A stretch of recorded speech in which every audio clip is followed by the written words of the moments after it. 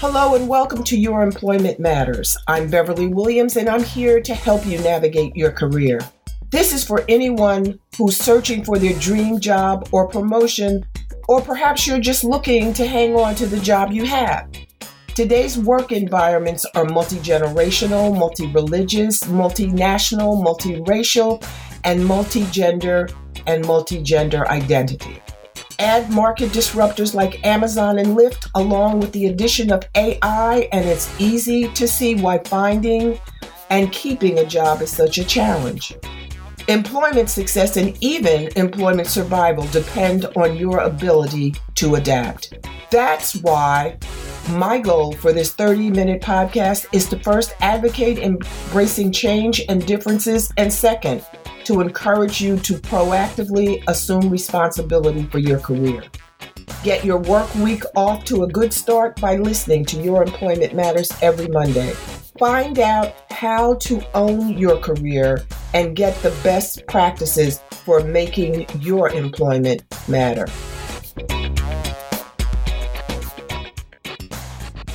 Fortunately, another HR friend and I talked so long, there was enough material for a second podcast. My friend Michelle Lopez is an HR consultant and an employment attorney. It's my hope that I'll be able to induce more HR professionals to be interviewed for my podcast. I know I'll try, because HR professionals have so much useful information and they can be a great resource for my listeners. I'll do my best to make that happen. Now, here is part 2 of my interview with Michelle Lopez. I saw a PBS documentary, I guess, speaking of McDonald's. It wasn't a McDonald's, I don't think, but there was a robot flipping burgers. Mm-hmm. Mm-hmm. And I said to myself, has it come to this? Now, I don't know how many people saw that, but if I was someone working at McDonald's, I would be concerned. I would think to myself, I've got to step up my game because this robot might take over my job. Ah, okay. And I think that I'm actually going to use an example in kind of my industry and where I'm at, where this is truly played out. So artificial intelligence, right? So robots are a form of artificial intelligence. So artificial intelligence plays a huge role. It's actually a trend in HR, whether it is technology in general. So using analytics and data to help make business driven, especially HR driven decisions. Like a real role right now in business. Where that's going to go in 2021 and beyond is anyone's best guess, but it's a huge trend. But artificial intelligence is being used in HR, specifically in the recruitment area, right? Talent sourcing. Yeah. And so, and to great success. And that is because, right, sometimes the volume of whether it's resumes, whether it's sorting through resumes, leaving that up to humans, you're not going to get the return on your investment because it's just not fast enough. It's not just human eyes are not catching things that where artificial intelligence can be. And so recruiters would say, but wait a second, that's going to be my job. Like, I'm a recruiter. What do I do? Your job shifts and changes where now recruiters are going to be much more strategic. Does that mean that those recruiters who before were the ones who were combing through resumes, were out there on, combing through and networking and trying to source and find individuals, is their job going to change? Absolutely. It's not going to go away. It's going to shift. Right. And so then you need if you're in that recruiting space, understand the trends of your business, because artificial intelligence is not going to go away. Robots, for the robot that was flipping the burger at McDonald's, is it going to be totally replace everyone flipping burgers? Not entirely, but it's certainly going to be much more automated. You're going to have machines doing much more than people because it's cost effective, and that's what businesses are in the business of doing, right? They're in the business of, and so then what we can be doing in this time right now, especially those of us that may be in places where you've been downsized, your hours have been reduced. use this downtime, in addition to looking for work, posting for work, doing research in the industry that you're in to see what those trends are going to be. And it's really simple. In Google, if you are in tech trends 2021, HR trends 2021, right? It'll give you a volume of information for you to start doing your research in, and seeing what interests you. From there, you go to you'll see whether there are TED Talks on it. You'll see all this is free. It costs, right? I was saying it doesn't have to cost much or anything. Right. It doesn't. And you'll be amazed, and something may pique your interest. And if it doesn't, then I say keep looking, because the way of those traditional jobs where, and you may either be in one, or you may be fortunate to find one right now if you're looking, and that's great. But I say don't rest on your laurels, because if anything that this pandemic has taught, if this pandemic has taught us anything, it's that in a blink of an eye, what we know in terms of our workplaces can change. In terms of our industries can change. In terms of our direction of our economy can change. And we need to be in a place where we are adaptable, because we're not going to know when it's going to change, so we can't forecast that. But when it does, how well are we taking care of ourselves and our futures so that we can adapt, change, and flex with it? Interestingly enough, human resources departments now use analytics to predict and identify future incomes around such things like employee retention and turnover. But to your point, Michelle, things are so uncertain, and having such predictors, it's a nice to have, but you can't really rely on them because anything can change on a dime. Yeah. And this is a really challenging time for HR right now, because it's the uncertainty. There is uncertainty. The data is only as good as the information going in, right? So the data coming out is only as good as the information going in. And we're at a place right now, when we think about our workplaces, is this level of uncertainty in terms of either something as simple as, our employees that we have, are they coming back to a physical workspace? When is that? How does that look?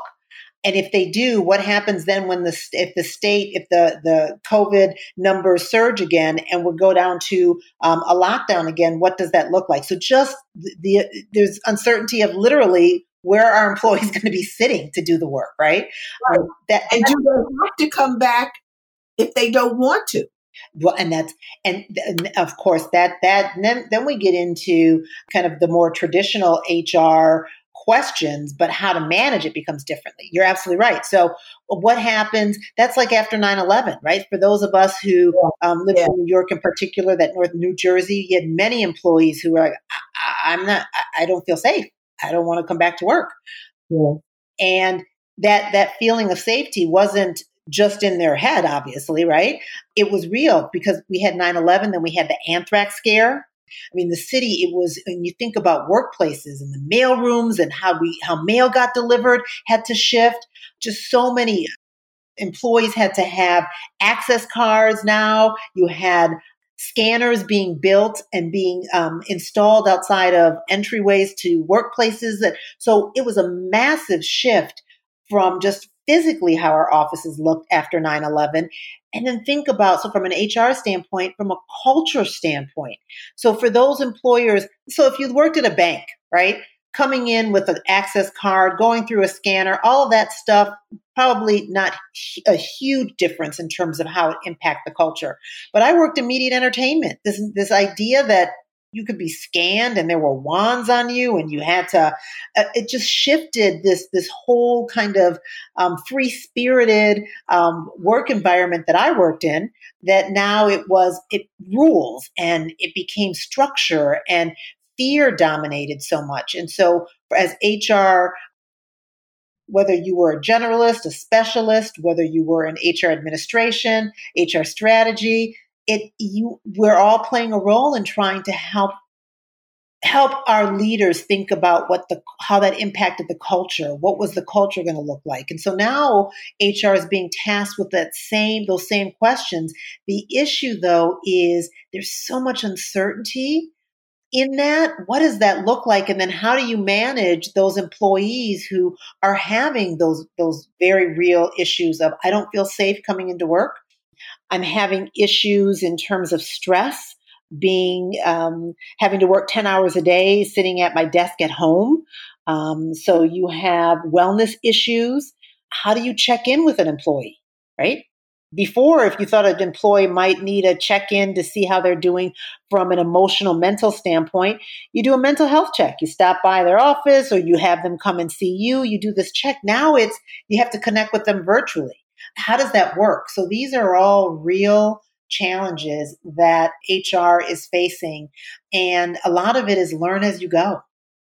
No, it's true. And one of the most compelling changes from my perspective is the fact that after 9/11, background checks were definitely used. Yeah. Before 9/11, people would submit resumes and they might fudge a little about what they did or didn't do and how they did it and how long they did it. But after 9/11, background checks became almost required across the board for each and every employer. They wanted to know who they were hiring. And they spent the money to do so. And especially if you were in a sensitive area where you had access to sensitive proprietary information or social security numbers. And every employer had addresses and telephone numbers. So there were people being hired after passing a background check and employees who were already on board who didn't have to undergo a background check might have had to if they went into a new position with a heightened level of sensitivity to the information about the information they would have access to. And I know situations where people had not been completely truthful on earlier applications, and in subsequent background checks, that became a problem. Yes. And, it's interesting that we're having this conversation. I was the one that brought up 9/11, but it's interesting how both you and I talking about a great deal of detail and the issues that surfaced as a result of 9/11. This is where, going back to the very beginning of our conversation in terms of customs and regions, this is one area where I would say really impacted the cultures and the employees and the industries in our Northeast region, New York, New Jersey, Connecticut in particular. 9/11 impacted us significantly. I will say that during that time period, even though my employer was based in New York, I did a lot of work on the West Coast.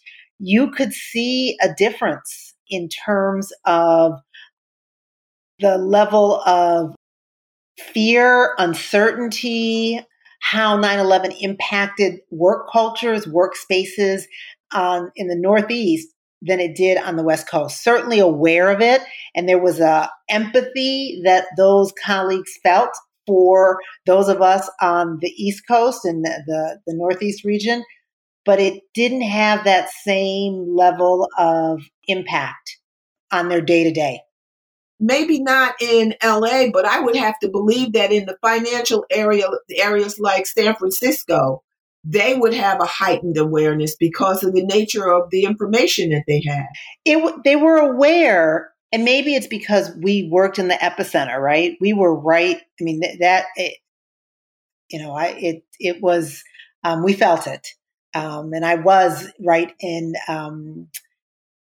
the crossroads of the world, right? In Manhattan on that day, and for years afterwards, that's where I worked. It was my home base, and it changed everything so drastically overnight that you could feel it. It was palatable, literally palatable, because you knew people, right? You knew people who were directly impacted. How many lives were lost on that day in those towers that fell that were just literally right, 40 blocks down, 50 blocks down from where I worked. When I went to the West Coast, so whether it was California, whether it was LA, even San Francisco, even Seattle, right? There was an empathy. There was certainly a fear. There were certain changes that happened because, of course, airline travel, right? That changed drastically. Right. So but it was this notion of because it happened someplace else. We empathize, and that was drastic. But it was almost like their work cultures became their safe havens, if that makes sense, right? Where they felt like because there wasn't much significant change on their day to day. Whereas in this pandemic, what is being felt across the board, it affects everybody, right? This is affecting everybody. Everybody. Yes. And that to me is what, so 9/11, obviously a huge major issue for, obviously, tragedy for this world, but I think more directly felt by those of us on the East Coast. Whereas in this pandemic, we're all feeling it. We're all in it. I think we're all stressed. I think there is mental exhaustion, mental health, all of those that's playing out across the world. So whether I have colleagues that are in London, right? So they're places where in 9/11, there was an empathy, but not this, I'm in it with you because I'm feeling it. In this pandemic, everybody's in it together. And I think that also lends this notion of this just uncertainty across all industries, across all levels within organizations. That uncertainty, I think HR is feeling that. Well, if I were a person who wanted to become an HR professional now and after COVID is over, has been vanquished, but from my mouth to God's ears, how would you suggest they start?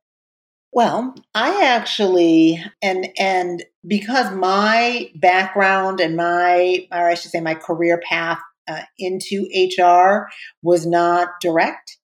That was not my training. It's not where I went to school. I'm an employment lawyer. Yes, we support HR, but that's just, and yes, there are many employment lawyers who go into HR, but mine was much later. I practiced law for quite some time before I took the HR track. That I actually am someone who maybe differs from some of my HR colleagues now, in that I would encourage people who are on the business side to think about HR as a possible career path. I think that the trends that we're seeing in terms of HR, I think the business realities, one of the trends that we saw, guess in the past 5 years, has been this shift for HR moving into HR strategy and becoming a business partner, having a seat at that table. I think that it is. Are you finding that business people are accepting HR professionals more readily at the table? Because this trend has been going on or in progress for years. Right. No, I don't. And that's why, there's some that stand out, and I can think of some of my clients in particular that I think really have a good deal of respect for HR and understand the function and why it's important. But no, I don't. And I see it as this struggle, and it's like HR pounding at that boardroom door, right? That C-suite door. Let us in, let us in. That's what I keep seeing. And interestingly enough, I find oftentimes I'm on the other side of that door, not because of my HR experience or my HR background now. I'm on the other side of that door because of my employment lawyer experience, my executive experience, right? It's through that I learned the business. So we know as lawyers, right? We become immersed in the business, especially, if you work at a law firm, right? You become immersed in your client's business. You have to know the business. You have to. And that's it. And it's what we do. And so with HR, I think it's really challenging to become so immersed in the business realities. And I actually think you're flexing a different muscle. You're flexing a much different muscle when you're thinking about the business realities and the 5-year, 10-year, business strategy, the notion of acquisitions and why you're acquiring, what businesses are you acquiring, when you're thinking about, mergers and acquisitions, when you're thinking about trends for that business and where that business, that industry is headed. There's a reason why there are people who have MBAs, right? There's people who are business minded because that's what it takes. And it's just a very different muscle. It's not something that you learn on the job. It's not. It comes with your discipline, right? I don't mean discipline in that how disciplined you are as an individual, but your functional expertise. Yeah. Yeah. And in fact, if you're an attorney, they hold you in high regard. I mean, they may listen to you. Mm-hmm. They may be willing to hear what you have to say. They may not agree with you and they may not take your advice, but they will be willing to listen to you. Yes. It's a matter of respect for the profession and what it took to reach that point. Because it comes with if they don't know you, if you don't have a relationship with that person, they don't know you. It's what you do. Yep. Yes. How what you had to go through to do it, to get it, to acquire the designation. They'll give you the benefit of listening to you. Right. So where I go with that then is I say when you're asked the question about kind of whether HR has really gotten to that place where they've entered that door, the door has been opened to them. I look at how many leaders of organizations, COOs, CEOs, have an HR background. None. How many of them are lawyers, former general counsels, right? You think about that. Think about how many have a law degree. I'm not saying that they practice law, but how many of them have had a law degree? Right. So you see that because of it's our training. It comes from education, right? So the way that we're trained as lawyers, and then the way we practice law. So it is a natural progression. And so when I think about when someone says, if I'm interested in HR, what kind of career path am I looking at? What should I be doing? I'm actually discouraging that more traditional, do I get my BA? Do I get my master's in HR administration? I think all of those are great career paths for those individuals who are going to take a very traditional HR approach.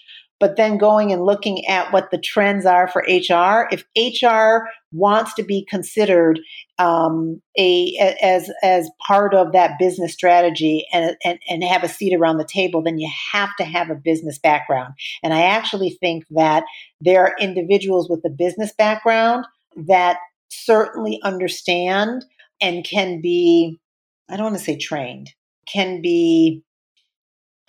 broaden their knowledge base beyond business to think about the realities and the functional expertise in the HR world. That for me, when I think about where that trend is going, that I actually see as something that is more doable, more accessible. Mm-hmm. In terms of what a career path in HR could look like, than having someone that has a traditional HR background becoming a business expert. To me, it's a very challenging career path for those individuals that are in traditional HR. I think it depends on what their goals are. If they want to become immersed in the business and move up throughout the company, even if they aspire to be a senior VP of HR, these days they're going to need to have business experience. They're just going to want their senior HR person to have that, so that they know, the company leadership knows that the leader of HR knows what it is they do, how they do it, and can make sound business decisions with respect to the HR function. But if you just want to go into HR because you like people and you like interacting with people and you like HR, doing HR things, then that is still a path forward, at least for the time being. I don't know how long that will last. Yes, there are roles like that now. In terms of trends, I would lean back into some of the areas that we touched upon in our discussion earlier around having multiple streams, multiple tracks, career tracks. Because if you are in HR now and you're in HR because you enjoy working with people, you enjoy that aspect of it, I think those roles are going to become fewer and fewer. And depending where you are in your career, if you're closer to retirement, then maybe not as big of an issue. If you're just starting out your career in HR, this would be, I would say, for your listeners, this would be for you to think about. If those roles start to get fewer and fewer between, and look where you want to be. Do you want to advance within the HR field? Maybe you want to look elsewhere outside of HR, but if you want to stay within that HR career path, one area we'll think about is specialist, right? So specialty areas within HR are not going to go away. So organizational development, learning, talent management. I'm sorry? Talent management. Talent management, I would say that is going to shift somewhat in the sense that those individuals are going to become much more strategic. So I don't know necessarily if they need to be business people, although what I will say is that sometimes business people are great resources for talent sourcing, talent management, recruitment, because they know their business. They know people in the business. They know people in the industry, right? So I think that is another area where business people may actually, if you're interested in I would encourage people on the business side to look at HR. If you're on that career, traditional career path as an HR, let's say HR generalist, do everything that you can to learn what you can about the industry that you are in right now and the industry that you want to be in, if that is anything different than where you are right now. Know your industry. Know it as a business person, not just as HR. Consume everything about that business. Understand not just the roles that people play within that business, but what does that business mean? What are the competitors? What do the competitors look like? What is that business going to be 5 years from now? What drives it, right? Who are the consumers? All of those questions that a business person would be asking, you need to ask as an HR, especially if you're in the HR generalist world. And I'm not saying that they don't. I would say that they need to immerse themselves as much as possible into that business, into the business realities. Yeah, when I think of the areas within the HR function, talent management, recruitment, they usually farm that out, don't they? Like with headhunters? Yes, but yes, and that's what they've done traditionally. I think that part of the challenge has been that, and you'll hear this. So I'm hearing it from the leaders, right? So I hear this from my clients who are the executives who are reaching out to these recruiters or these headhunters. Is the challenge on getting candidates that fit the criteria that they need, candidates that have the experience, candidates that getting a number of candidates, right? So the pool seems to be small and the turnaround time seems to take so long. And this is where you end up having artificial intelligence certainly addressing some of those issues. But if you speak to leaders, a lot is happening on the tech side, data analytics, where you would hear them say, when they think about HR, their biggest challenge, they would say, is talent sourcing. Number one, they're not getting the candidates that they want, the caliber of candidates that they need within the speed that they need them. Well, that typically happens in when there's a soft job market. When the job market's tighter, that it becomes a problem then too. Well, because the talent isn't there, or the trained talent isn't there, the quality of the talent isn't there. What's the problem? It varies. Sometimes it could be that they're getting volume, but they're not getting the right background. So they might on paper have the right credentials, but then they meet the people and they're not the right. It's not meeting all of the needs. It is, or you could have where they're not getting all the credentials. They don't have the right experience. And I will hear leaders say that if they had the time, they could think of 20 places to look or 20 individuals that they should be looking at. And this is where I do think you have this disconnect sometimes where recruiters are about giving them bodies and not necessarily understanding the industry. So if they were to say, I need an employment lawyer, that I'm a leader at NASCAR and I need an employment lawyer, right? A recruiter will give them employment lawyers that have worked in, I don't know, let's say media and entertainment, Major League Baseball, NFL, right? So on paper, it looks right. But what does that employment do? What are the needs at NASCAR? Where is NASCAR going? Like, do you understand the business beyond just what's on that surface in terms of that resume to hit those data points and check the box? Media, entertainment, sports background, employment lawyer, practicing 5 years, met the credential. And that gets before the leader, where the leader will say, once they start to drill down, that they don't have either the direct experience, the substance that they're looking for. It's just not the right fit. That's why it's so very important that individual students who are in college, anyone who's looking for a job, they have to become familiar with the industry and what's going on in the industry that they're interested in working in, because it changes from year to year and even month to month, depending on what's going on generally. I mean, in COVID, I can't even imagine what it's like to be working for a company a brick and mortar company that had hundreds of employees working in a building, and now they're working remotely.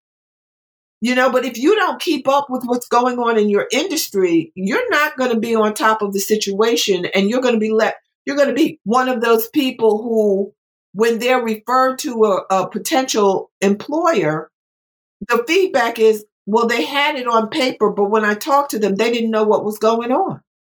You've got to be able to walk the walk and talk the talk and know what you're talking about so you can do it convincingly. Well, and so, for instance, the example that I gave with the NASCAR. So let's say that employment lawyer learned everything that they could, the candidate, about NASCAR and the business and what NASCAR was about, the industry. And they came and they interviewed, not realizing that NASCAR's trend, that let's say within the next 5 years, they're relocating out of whatever their base is. And I'm going to throw a location. They're moving from wherever their home base is to another state. They are downsizing and they're looking for maybe outsourcing certain functions internationally. And this person that's coming in, let's say they work for Major League Baseball. When was the last time Major League Baseball had a downsizing, right? When was the last time Major League Baseball changed? Right? So just because on paper it looks like sports, employment lawyer, where is this business going? Where you might actually have better luck at hiring an employment lawyer that worked in retail, maybe Macy's, right? You think about restructuring, moving locations, doing work in emerging markets overseas. They may not have that direct sports experience, but they have all of that. If you drill down and they understood that, they'd have that relevant experience. And so that's where both the individual interviewing, the individual in the business, and the recruiter needs to understand all of those nuances of a business to see, understand whether they're meeting the needs. They know they're the right fit.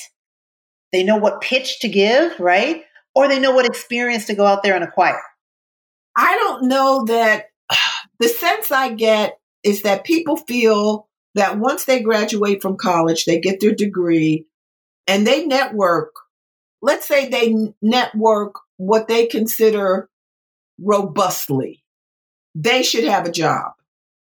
And it should be the job in the field that they aspire to. And, it should be the job they want, the job that they feel that they've trained for. Unfortunately, I don't think that's going to happen as frequently as people might think, as those students might think. I don't think anyone who's been paying attention to the economic indicators and the employment numbers believes that it's going to be as simple as that. It's going to take work. It's going to take, especially in this virtual reality that we live in, it's going to take creative networking. It's not going to be live in-person networking. It's going to need to be virtual, but you're going to have to make the contacts and connect with people so that they can engage in virtual networking. But it's going to be a challenge.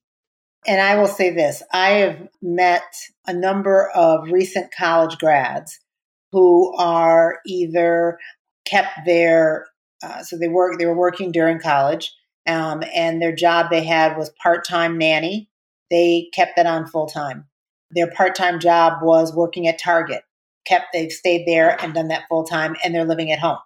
And part of that is the reality that you are competing in a business market now with individuals that literally can hit the ground running doing the jobs that employers need in a virtual way, where it's not about culture or fit and how does someone interact with each other. If I'm trying to create this young kind of hip, I don't mean young in age-wise, culture-wise, hip environment, it's all remote, right? So I just need, as an employer, somebody that can do this work.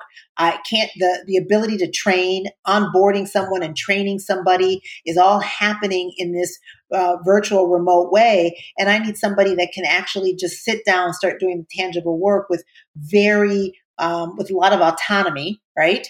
And the challenging part for recent college graduates is they just don't have the experience. They don't. And so I've seen these recent college grads hang on to these jobs, which is not a bad thing, where no, they didn't graduate from college to work at Target. They didn't graduate from college to continue to be the nanny.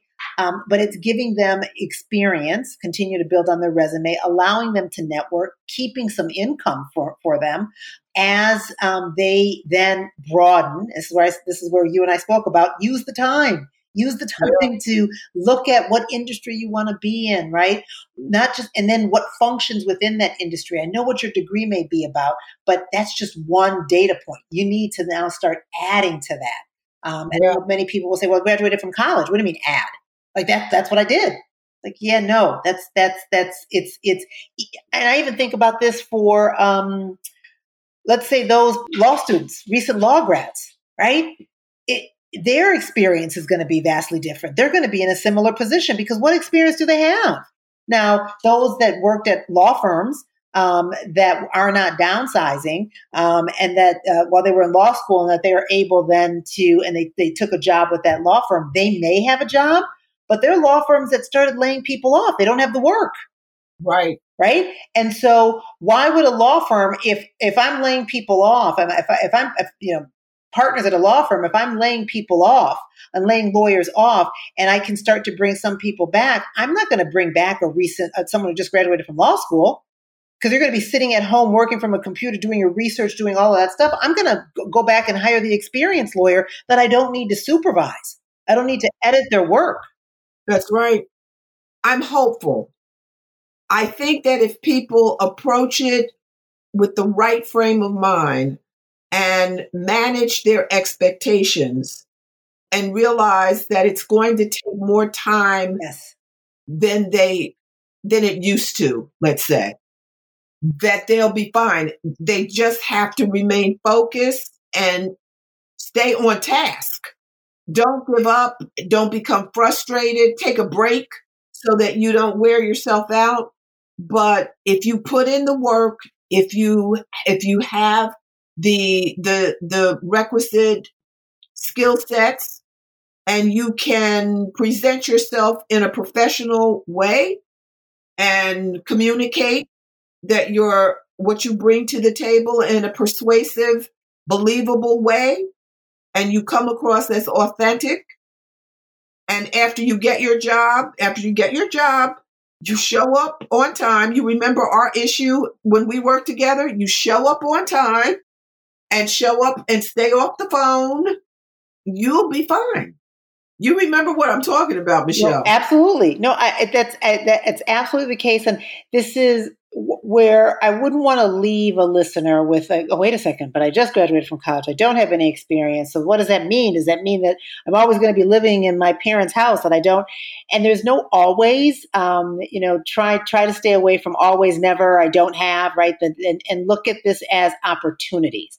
This is there for people. I'll say this, for people who have a great deal of experience, have been laid off and think about, wait a second, am I taking a step back? I'll say the way I would look at it is no, this is an opportunity. This is a moment in time, and no one knows what next month will bring, much less what's going to happen in 2021. This is a moment in time. Seize the moment in time by taking opportunities that present themselves to you. Go out there, seek new opportunities that are even if they're vastly different than what you've done. Even if you have all this experience in one area, this is an opportunity to amass new skills, right? To learn new skills. And, exactly. And for those individuals who just are recent graduates who think, well, what are my skills? I actually say you have a clean slate. Your skills can be anything that you want it to be. This is an opportunity now where that initiative will become a trait that you can sell, right, to an employer. Do your research on trends. Where is it that you want to be? If you forget about what your degree is right now, right? Even if your degree isn't something that you are passionate about, I'd say, you know what? Let's just forget about the degree for a second. Think about, what are you most passionate about? What is it out there that has always interested you? Whether it's music, whether it's film, whether it's travel, whatever it may be, do research on that, right? Do something, because what that does is it's going to keep your motivation up and keep your energy level, your engagement, because you're doing research on something that you're passionate about. So think about that. Then you start thinking about, well, what are the job opportunities in that industry? That's one path you can take.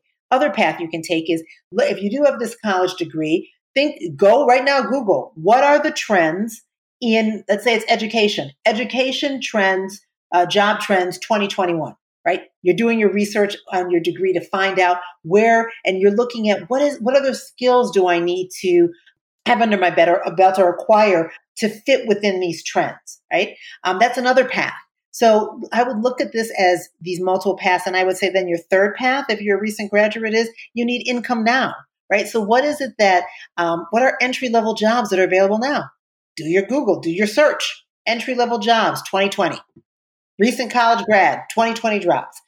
And that's where you can focus on, if I need to get money now, I need to start paying my bills now, what is it that you can do to start actually motivating you in that respect, so that you have some income coming in, but not giving up those other paths in terms of your research, where you can look towards your future. You know, Michelle, before we end, I want people to be hopeful. But for people who are looking for a job, and I know that you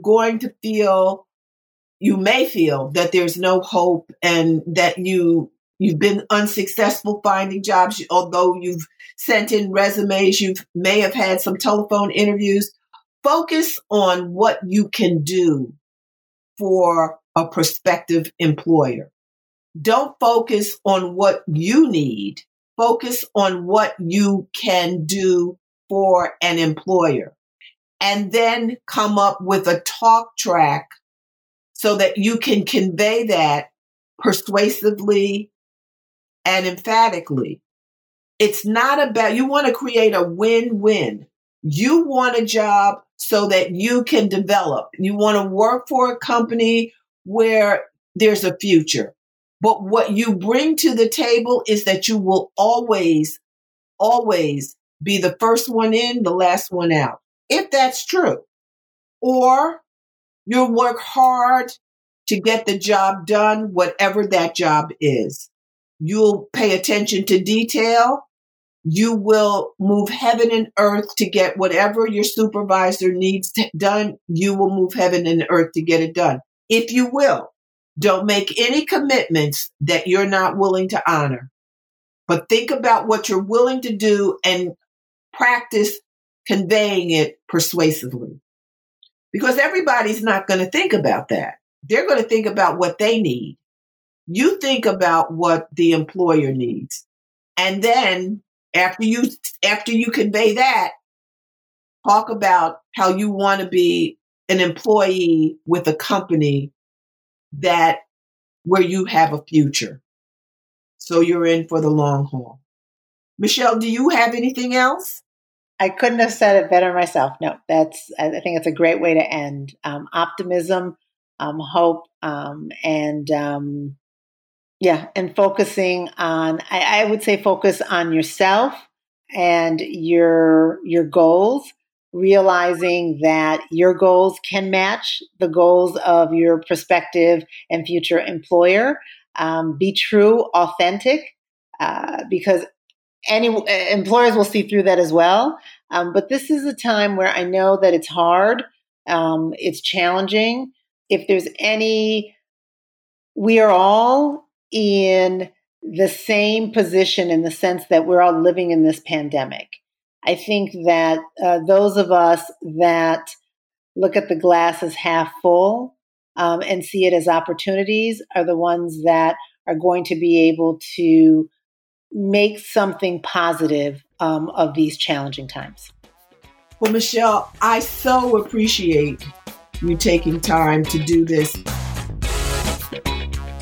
Thanks for listening to Your Employment Matters with Beverly Williams. If you found this podcast helpful, please subscribe and leave a review. I truly appreciate your support, and that helps other listeners find the podcast. If you have a comment, question, or suggestion, you can reach me at baWilliams@youremploymentmatters.com. My book, Get the Job Done, is available on Amazon.com and BarnesandNoble.com. Please join me again next week. Until then, remember to embrace change and differences.